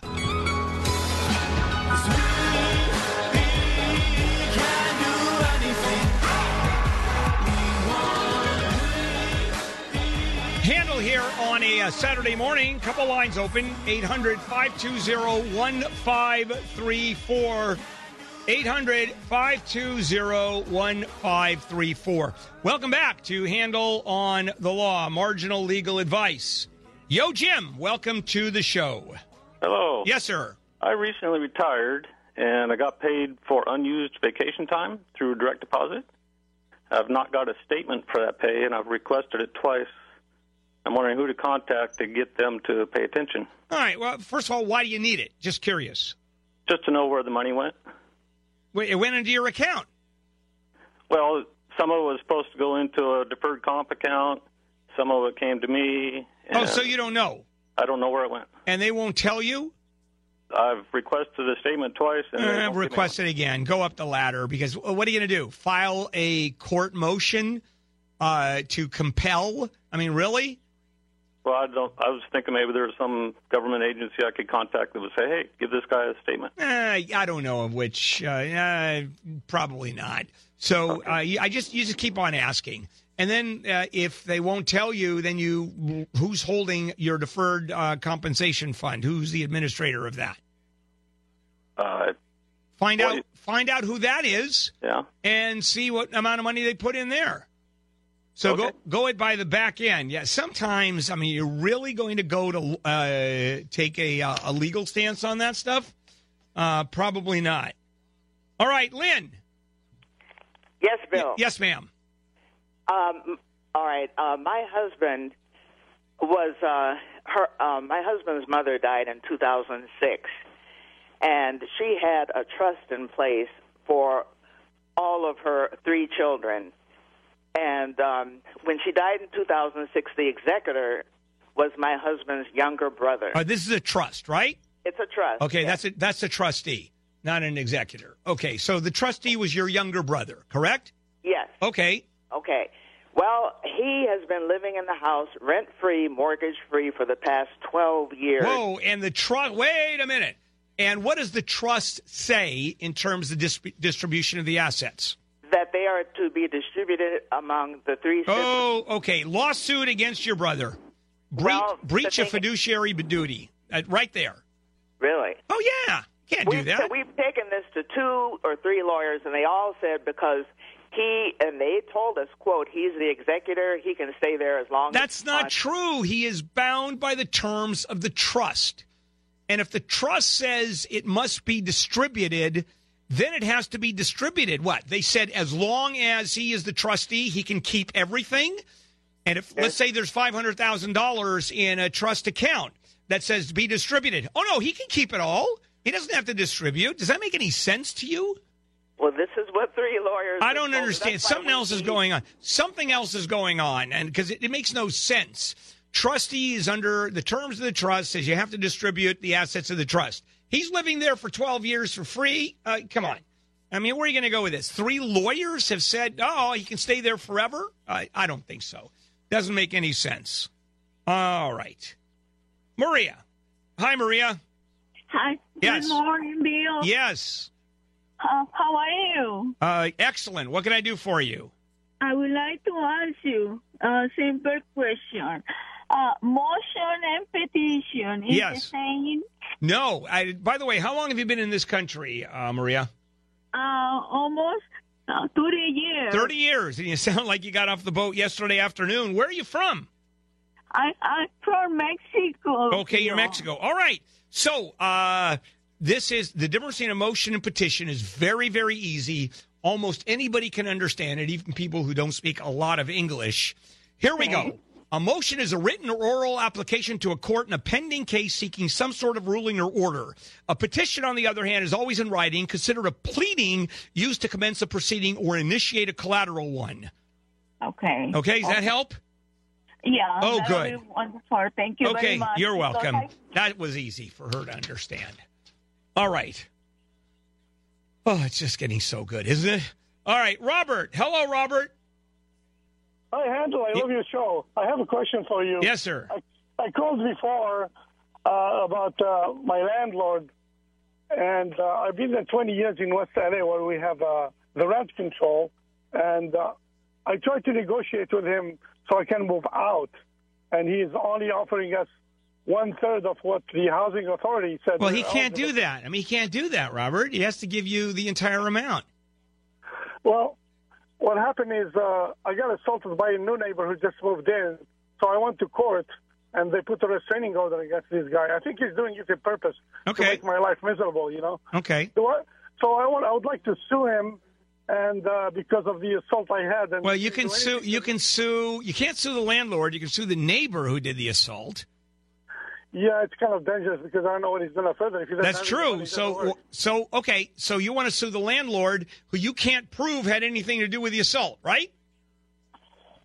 Well, I want to move out. He's forcing us to move out. Okay, then you move out and you get the check before you move out, and you call the rent stabilization board and let them get involved with it.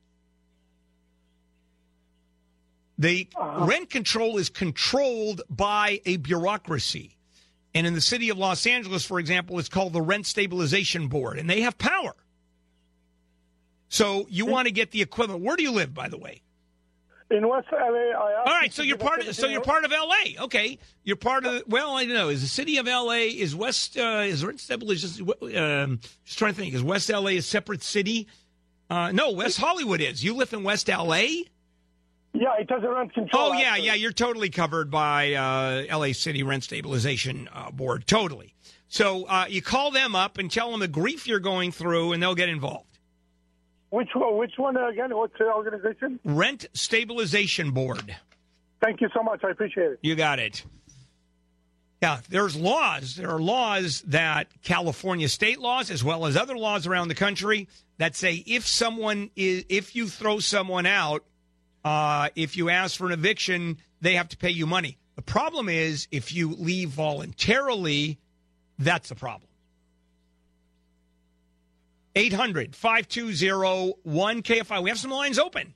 Boy, this hour there have been a couple of times. The last several hours there haven't been. So your chance to get through, 800-520-1534. This is Handel on the Law. If only yesterday.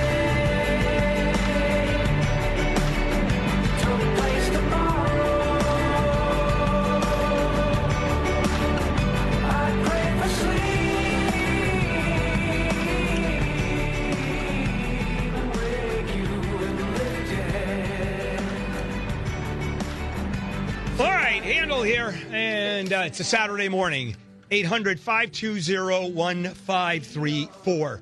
Welcome back to Handel on the Law. Yes, let's do it. Mark, you're up. Hello, Mark. Yeah, hi. I had a question about a lady I worked for. She runs it's registered as a charity, but it's out of her house. It's a big house in Arcadia, and I basically am like an English tutor for her.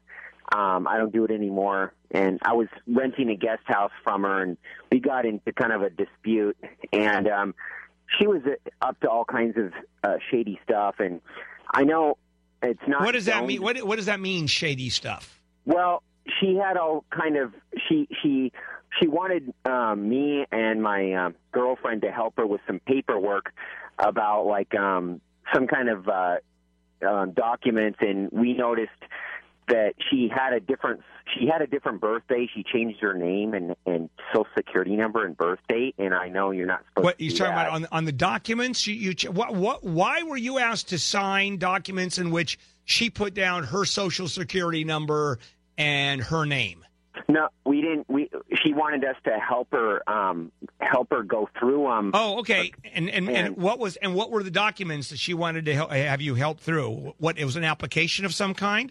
Yeah, I think because she was going under a bankruptcy also under and basically she put everything under other people's names, and then she changed her birthday. All right, what's your question? Is there if I want to get even with her? Yeah. Can I call the zoning department and have them send somebody down there, and can I get her in trouble by having like a fake birthday and stuff like that? Well, they don't care about the birthday.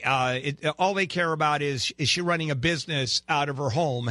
And when it comes to tutoring, Jim, do you know how much they care about a tutoring business out of someone's home?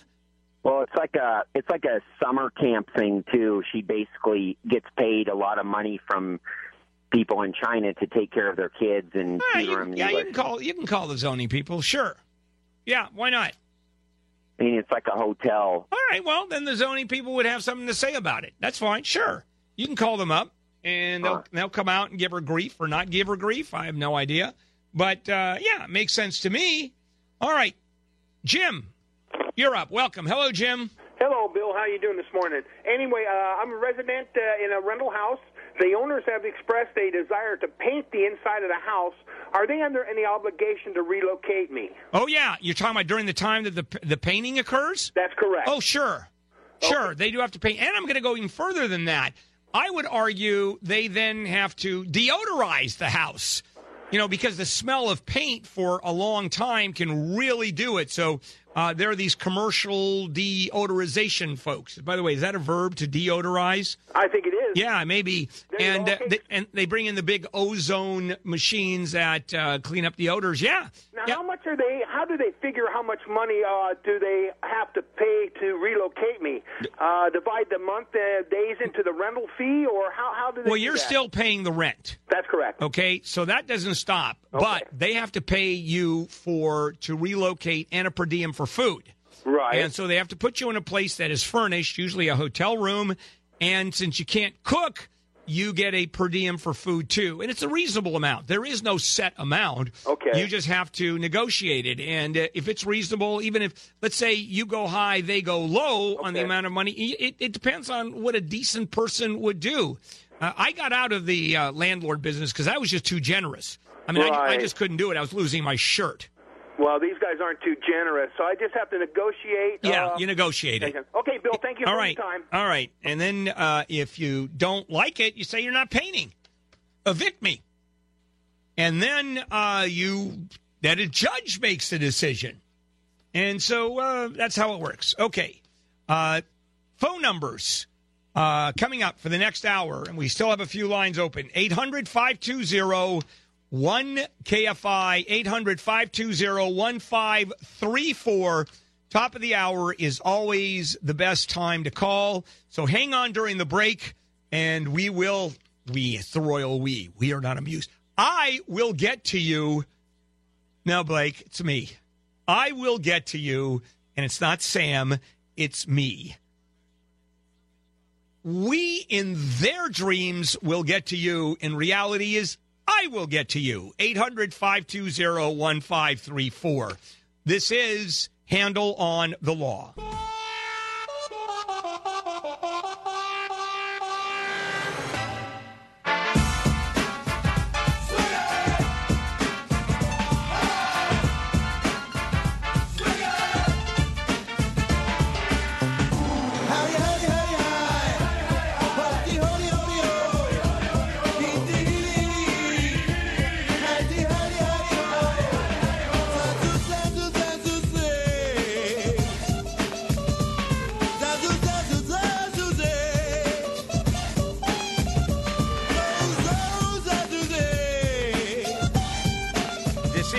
Handel on the Law. Marginal legal advice where I tell you you have absolutely no case. David Cox, who's a Brit, is suing David Copperfield, claiming he suffered lasting brain damage and a shoulder injury after he fell on debris during the lucky number 13 illusion. And during the course of the lawsuit, Copperfield was forced to reveal the secrets behind the trick. It's one of his most famous trick. And that's what the judge said. So, lawyers for the magician argued that disclosing how the lucky number 13 illusion works to the public would financially hurt Copperfield, who, by the way, is worth about $800 million. The judge said, no, it's not going to hurt you. Why? Because about 55,000 people over the course of years have already participated in this trick, and they know how it works. By the way, one of those people is me. I participated in this trick. I was chosen out of the audience, and it was random. And here is what happens. There is a suspended cage that comes down, big cage, and inside are a bunch of seats. I think it's 8 seats across. It's stadium seating, so there's 2 rows. Seats, and then behind it, 8 seats or maybe 8-10 inches above, so you get to see everybody. And everybody is handed a flashlight. And a curtain is drawn immediately around the cage, and people are given those flashlights. They shine them on the cloth. And then you're told, immediately don't. And a couple of people from the Copperfield organization take their own flashlight and move it around so it looks like people are still in there. Well, let me tell you what actually happens. Is as soon as that curtain is drawn, the folks in there are hustled out of there. And I mean hustled out of there. Told to run like hell through the backstage area and down the hall, depending on wherever the venue is, and then to the back of the auditorium, all the way around. And what's happening is sleight of hand. The audience is looking at what appears to be people still there in the cage, and instead they're running the hell out of there, back of the audience, so when the curtain is drawn, when the curtain is pulled away from the cage, it's empty. And Copperfield points, and there we all are, with our flashlights in hand. Everybody goes, ooh, ooh, ah, ah. So let me tell you what happened to David Cox. He was part of that group running through sort of the hallway, and there was construction going on. And it's dark. And he took a fall, and he fell on debris, and he was seriously injured. And so he promptly sued David Copperfield, and the judge ruled, you know what? You have to tell how this works. And this is open court. You know, we have open courts here. The public is allowed to come in anytime they want, unless it is a case that has national security issues. Then the courtroom can be sealed. Other than that, David Copperfield. It was a stupid trick anyway, I have to tell you. I wasn't overly impressed. Let's take some phone calls. Frank! Hi, Frank. Hello, Frank, you're there. Pleasure speaking with you. Yes, sir. Question about a house that I own. And I have a tenant who moved in not too long ago, about 2.5 months ago. 1-year lease, obviously. I'm really tempted to sell the house because the price has gone up. Sell the house. I'm sorry? Sell the house. Nothing stops you from selling the house. Great, but what's my remedy on satisfying the lease? There isn't any. Whoever buys the house buys the tenant. Now you can offer the tenant money to move. Okay. But that's about it. And you can evict the tenant based on you moving in, saying you're going to move in, but since you put the house up or selling the house, that's not going to fly, Frank, because that becomes an illegal eviction. So just cut a deal with the tenant. That's all. Just say, hey, here's the bottom line. You get out. How much rent does the tenant pay? $1,300. All right. How much profit are you going to make on the house? About 100,000. Right. Why isn't it worth it to say, hey, guy, tell you what, you've got, 10 months left on the lease. I'll give you $5,000 and moving expenses. So let's say it costs you $8,000. What, you're going to get upset? What are you going to do, not make $100,000 and pay out $8,000? Okay, so give him a... Yeah, also, remember, you've got, you can give him whatever. You negotiate with him. I just threw out a figure. I mean, I'm just throwing out a figure. The other possibility is telling the seller or the buyer saying, okay, escrow will close in 90 days.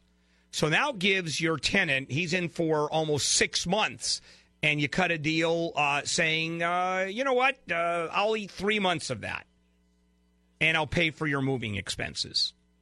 You know, there's a bunch of ways you can do it. You ask him, what is it going to take? I need the house. I'm selling the house. You legally have the right to stay through your tenancy. I'm not arguing that. Don't bamboozle him, you know, because he can find out the truth instantly and saying, I want to sell the house, and I'd like to give the buyer a house that doesn't have anybody in it. And I know I'm asking you to curtail the lease. I'm asking you to breach the lease. What is it going to take to make you happy? Okay. Okay. So cut a deal with the tenant. Very well. Yeah, just cut a deal. That's all you have to do. But the bottom line is, if a tenant's in a house, guess what? Whoever buys the house buys the tenant. Now, whoever buys the house then wants to move in, then an eviction flies. Then it works. But, no, you have to wait for the lease to end. That's right. You still have to wait for the lease to end. Yeah, pretty much. Hello, Joanne. Hi there. Yes. I have a couple questions about a living trust. Yes, ma'am. About 10 years ago, my husband and I drew up a living trust, and he passed away about 3 years ago. Do I need to update that? No, it depends on if it's a decently written trust. It will take it will take into account that your husband or you die or both of you die, and there'll be language in the trust that says if you're both trustees, I'm going to bring up my trust that I have with my wife, and it says that in the event one passes away, then the other one is the sole trustee. And then if that person dies, there are successor trustees, which means is that what you have? Yes, and that's my next question. You're fine. I have 3 children that are listed on the trustees, and one of my children is being sued. Is that money or anything, my assets, and that are those safe? No. If that person's getting sued, it has nothing to do with the trust. Okay. It has to do with the trust, assuming that the trust is distributed. Then that person has those assets that can be attacked and attached by a lawsuit. So let's say you have a child, and theoretically, let's say there's $300,000 in the trust. Well, the trust is its own entity, and that can normally not be attacked until it's distributed. And then, so your child at that point has $100,000 when the two of you die, and now that $100,000 can be attached. As long as I stay alive, he's okay. Yeah, as long as you stay alive, you're good. fine. Yeah. Good. Not a problem. Okay, that you're was good. Easy. Okay. Thanks. There you go. And as I said, my trust, if both my wife and I are trustees. Now, if she ends up dying, which is certainly going to happen way, way before I do, it's an age issue, then I'm the sole trustee. If I end up dying, or both of us, let's say we die in a car accident or a plane crash or whatever, then what ends up happening is I have a successor trustee. It happens to be my partner. And then I have a successor trustee after that.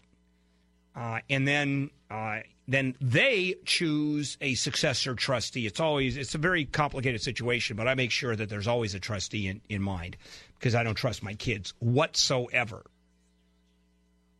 All right, this is Handel on the Law.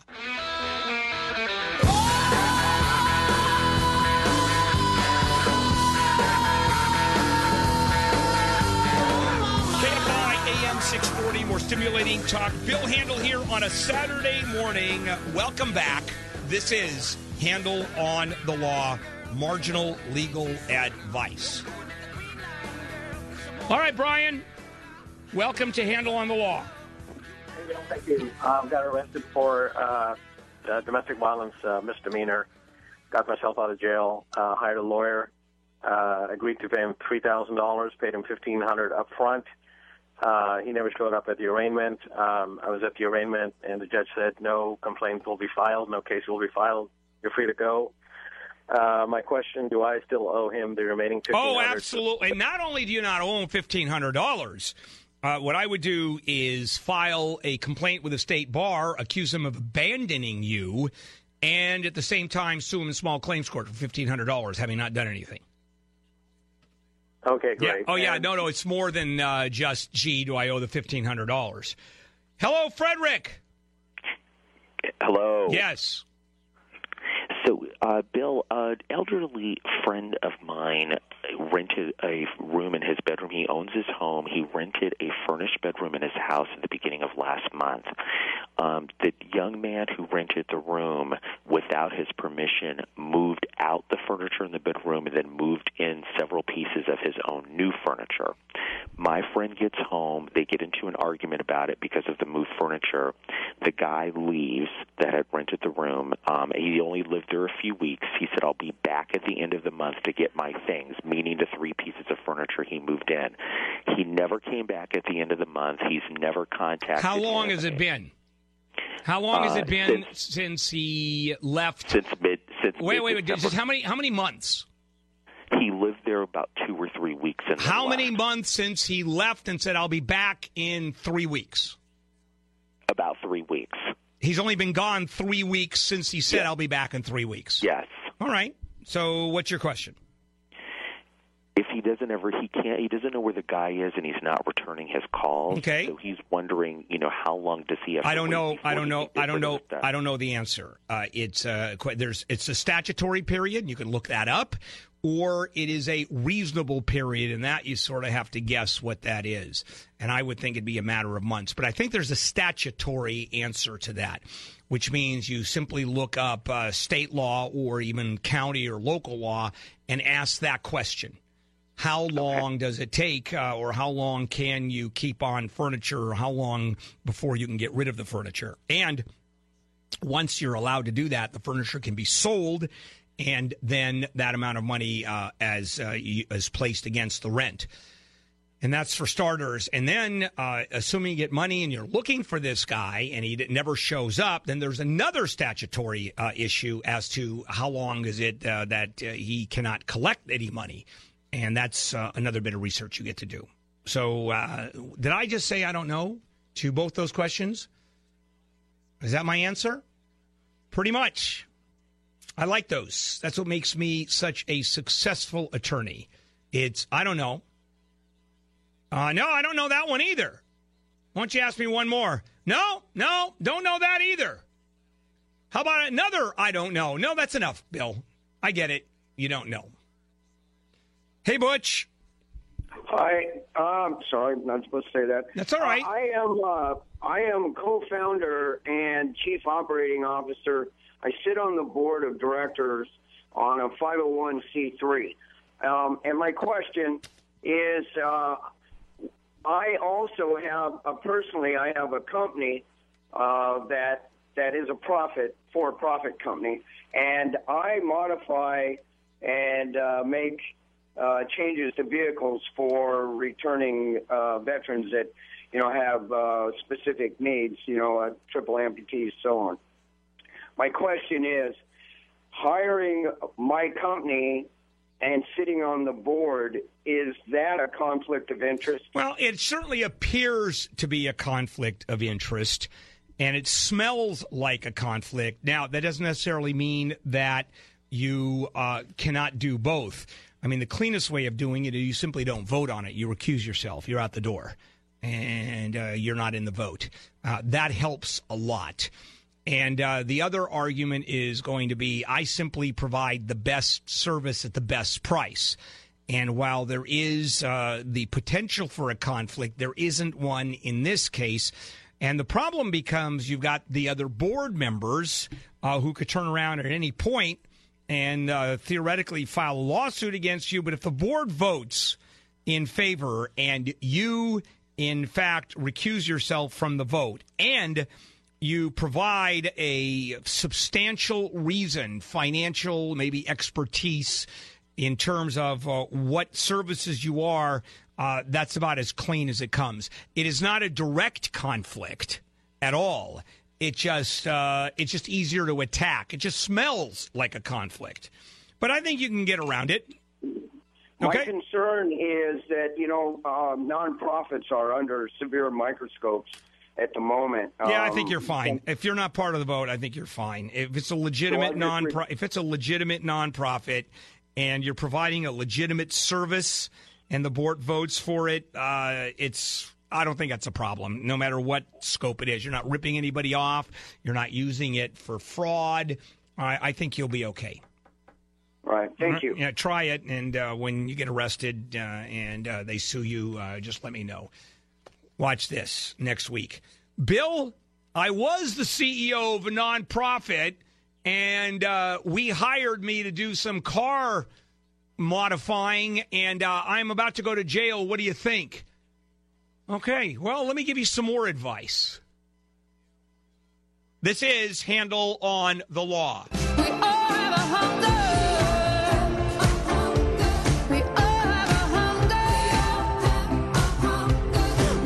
This is KFI AM 640. More stimulating talk. Bill Handel here. Welcome back.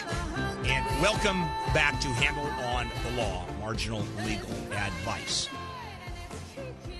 Hey, Glenn. Yes. Yeah. My question is that my neighbor's house burned down, and it was his faulty socket on the house. And what happened was that when the house burned, the main power line to the house fell off, and it landed on all of his stuff way away from the yard because he's on a 5-acre lot, and he's got a lot of stuff stored, and his trailers and all that stuff. But anyway, the Edison claims that they're not liable for the live wire that fell down in the yard and started everything else. Yeah, on but fire. if it turns out that it's the fault of something in the house causing the Edison pole to explode, and the wire comes down, how are they at fault? What did they do wrong? Well, what happened was up on the power pole, if there's a short from the house where it gets disconnected or burnt, there's a main fuse up on top of the power line pole. Okay, and that didn't trigger. Right, because Okay. when they came out here, it wasn't All right. triggered. All right, so that's what they did wrong. Right. Is they had a device that did not work, and now you have a power line that was down that caused the burning of all of his goods. Well, first of all, what I would do is contact the homeowner's insurance and have them pay for it. Mm-hmm. Because if you're going to, this is a friend of yours, right? Right next door here. Okay. Now, he's got a couple of choices. If he has homeowner's insurance, immediately make an application. Just put in a claim. And if the homeowner's pays off, which it should, then they can go after the power company. They can go after Edison to get their money back under a subrogation clause. Because what is your friend going to do? Your neighbor fight Edison? They have unlimited resources. Yeah, that's what I thought. And they're going to have to get a lawyer. And so just let the insurance company take care of it. That's why God invented home insurance, Glenn. Yeah. But I'm not sure if he has it, but if he doesn't, then I don't know how anybody can own a house that doesn't have insurance, fire insurance. That's beyond my comprehension. Yeah. All right. You know what? I had a little question for myself. Mm-hmm. Can you answer? Now, I've had I don't know if you do workers' comp, but I've had a federal workers' comp where I got. Yeah, I don't know. You know what? I don't know and care about anything with workers' comp. So, I know. I don't either, but it was me. So goodbye. Hi, Jennifer. Welcome to Handel on the Law. Hi. I do have a question for you, and the question is, how do I sue a post office or a mailman that is a known thief and is stealing my mail? And I know it for a fact. Yeah, well, first of all, do we know what mail has been stolen? Because you have to be very specific. Yes, I know what mail's been stolen. It's been gift cards and it's been cash, and I've gone to the postal inspector multiple times, and I've gone to the postmaster. Yeah. Nothing's done. It's been going on for years. Okay, a couple of things. First of all, you really can't sue the post office for this. I think they have governmental immunity. But let me ask this: for example, how much cash was mailed to you that was stolen? And I've calculated it in terms of the cash. It's been about, through the years, it's been about $270. And who has sent that to you? And why do they send cash? Family members, and it's been for my daughter for birthdays, for Christmas. And how do you prove that you didn't get the cash? Because I've been given empty envelopes with just the card, and the cash has been missing. And every time I take it up to the post office, every time. Okay, and what here is, I'm just throwing out the devil's advocate. This may happen, but how, when they say you could have opened up the envelope and taken it out, and now you're coming back to us and you're arguing that it was stolen by the mailman? I believe the postmaster believes me because it's not just me. It's our particular route, our particular area, and our particular postman. And but again, how do you prove how much money and what kind of cards from whom that were sent to you? And even if that was the case, how do you, if for example, let's say I'm making the same allegation, I'm going to have you swear, because you're my wife, my friend, my sister, that you sent me a $500 gift card and it's gone. And you will swear you sent it. How do you prove any of that? Well, in terms of the gift cards, I do have tracking numbers when I get the gift cards. And I do know that one time it was delivered to the wrong address and that person signed for it. And when we went back to try to get retrieve the gift card, of course, that person said, "I'm sorry, we never even received any mail here, but we did have a signature." Every time things are taken, and I've even, when I have empty envelopes, you can see that it's been touched, it's been opened. As soon as the mail comes every time, the same time, almost every day. All right, I get it. I get it. I just think there's an issue of proof here that I find difficult. But let's say all of that pans out. You went to the postmaster, and the postmaster refuses to do anything, correct? The postmaster said we're doing the best we can. That's basically all that I'm getting, is they're aware of the situation, that it's not just me. There's an issue with our route. Then I think you have to go to the federal prosecutors, the Attorney General's office, if the postmaster is not responding. Suing the post office is not going to help you. Okay. That's all there is to it. So now what you have to do is try to nail the postman who did this, and the only way you're going to get your money back is to sue the postman himself. And if he's willing to steal money, and he's going to get fired for that once it's established, where are you going to get the money? So I think you're just basically out of luck. And I would tell the postmaster, saying, hey, I'm going to take this to the Attorney General's office. Because clearly, put all of this in terms of emails. Has the postmaster in email form told you he's doing the best he can? Just in verbal form. You see, and the complaints you made are in email or in letters, or just calling him up. Both. I've done letters, and I physically go down there and I speak to this particular person. But let me ask you something really quick, and I promise it will be quick. The postman has come to my house 2 times and did ask to borrow money.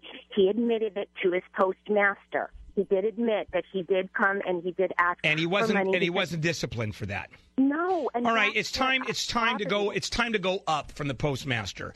I mean, with all of this proof, you can take the next step up. Also, until something is done, you simply don't have your mail delivered to your house. You get a P.O. box.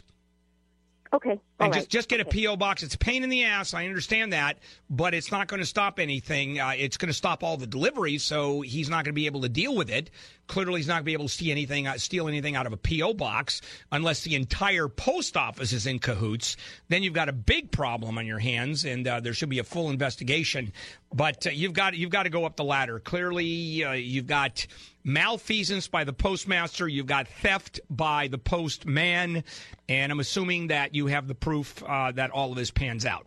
I would have a hard time if I'm looking at this. Where's your proof? But maybe she does. Maybe she does. This is Handel on the Law. Welcome back to KFI AM 640. More stimulating talk with Handel on a Saturday morning. This is Handel on the Law. Marginal legal advice. Hello, Bill. Welcome to Handel on the Law. Yeah, Bill. Hi. I'm an old radio guy. I'm not a good criminal, but I became addicted to drugs several years ago, about 6.5 years ago, and I robbed 2 stores. Since that time, Bill, I've turned things around, and I've gone back to college, and I've been going to a lot of 12-step meetings and doing pretty well in my recovery. My question is, how do I get a pardon? That's an interesting question. I want to go through it for a moment. I'm assuming you were convicted of a felony, correct?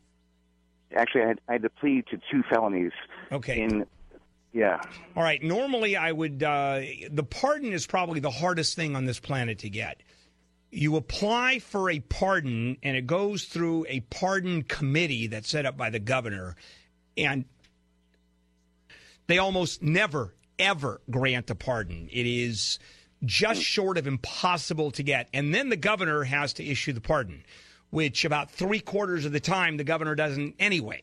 So you've got a 1 in a zillion chance that you're to get a pardon on the governor's desk, and then you have a 1 out of 4 chance that the governor is going to give you the pardon, is going to sign off on it. So a pardon is out of the question.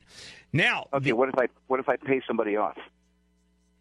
That's sorry. Yeah, that's great. Unfortunately, there's too many people to pay off, including the governor. Now, the other one is an expungement of the record. And that is far easier to get, which is why we're talking about, I asked you why you get a felony. If you get a misdemeanor, that becomes an easy one. They can expunge that. A felony is much more difficult to get. And now the other situation, is this a crime that can be brought to a misdemeanor? And then an expungement is easier to get. And I don't even know if robbing a store, this was an armed robbery, was it? Well, Bill, it was a dumb robbery. No. I don't care. Dumb robbery does not exist in the law. All right. Nobody was physically hurt. Okay. I had no Now, weapon. and you still haven't asked the question. Yeah. Was it an armed robbery? I pled guilty to 2 Class B felonies for robbery. Okay, I don't know. Is that include armed robbery? And there's a reason I'm asking this. I'm not really sure. I did not have any weapon. All right, did not have a weapon. I pretended I had a gun.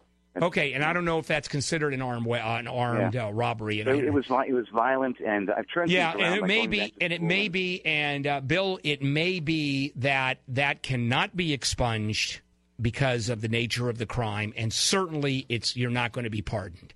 And if you are going to be pardoned, it's years and years down the road. So you know what? You get to live, that's okay. And you get to live having been a convicted felon, and you've gone to college, and you straighten your life around. That's even probably a better selling point.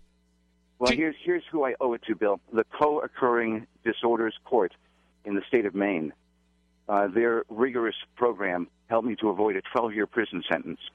I listen to Handel on the Law every weekend, and I will continue to work to get better, to do better. I knew a guy, my first sponsor, actually, he got a pardon. He got a pardon where? He got a pardon in California? No, on the East Coast. Yeah, I don't know anything about the East Coast, but good luck. Now, where was the conviction? The conviction was did you say in Maine? Yes. Well, you know what? In Maine, it may be very, very different in Maine, because that's where the pardon comes.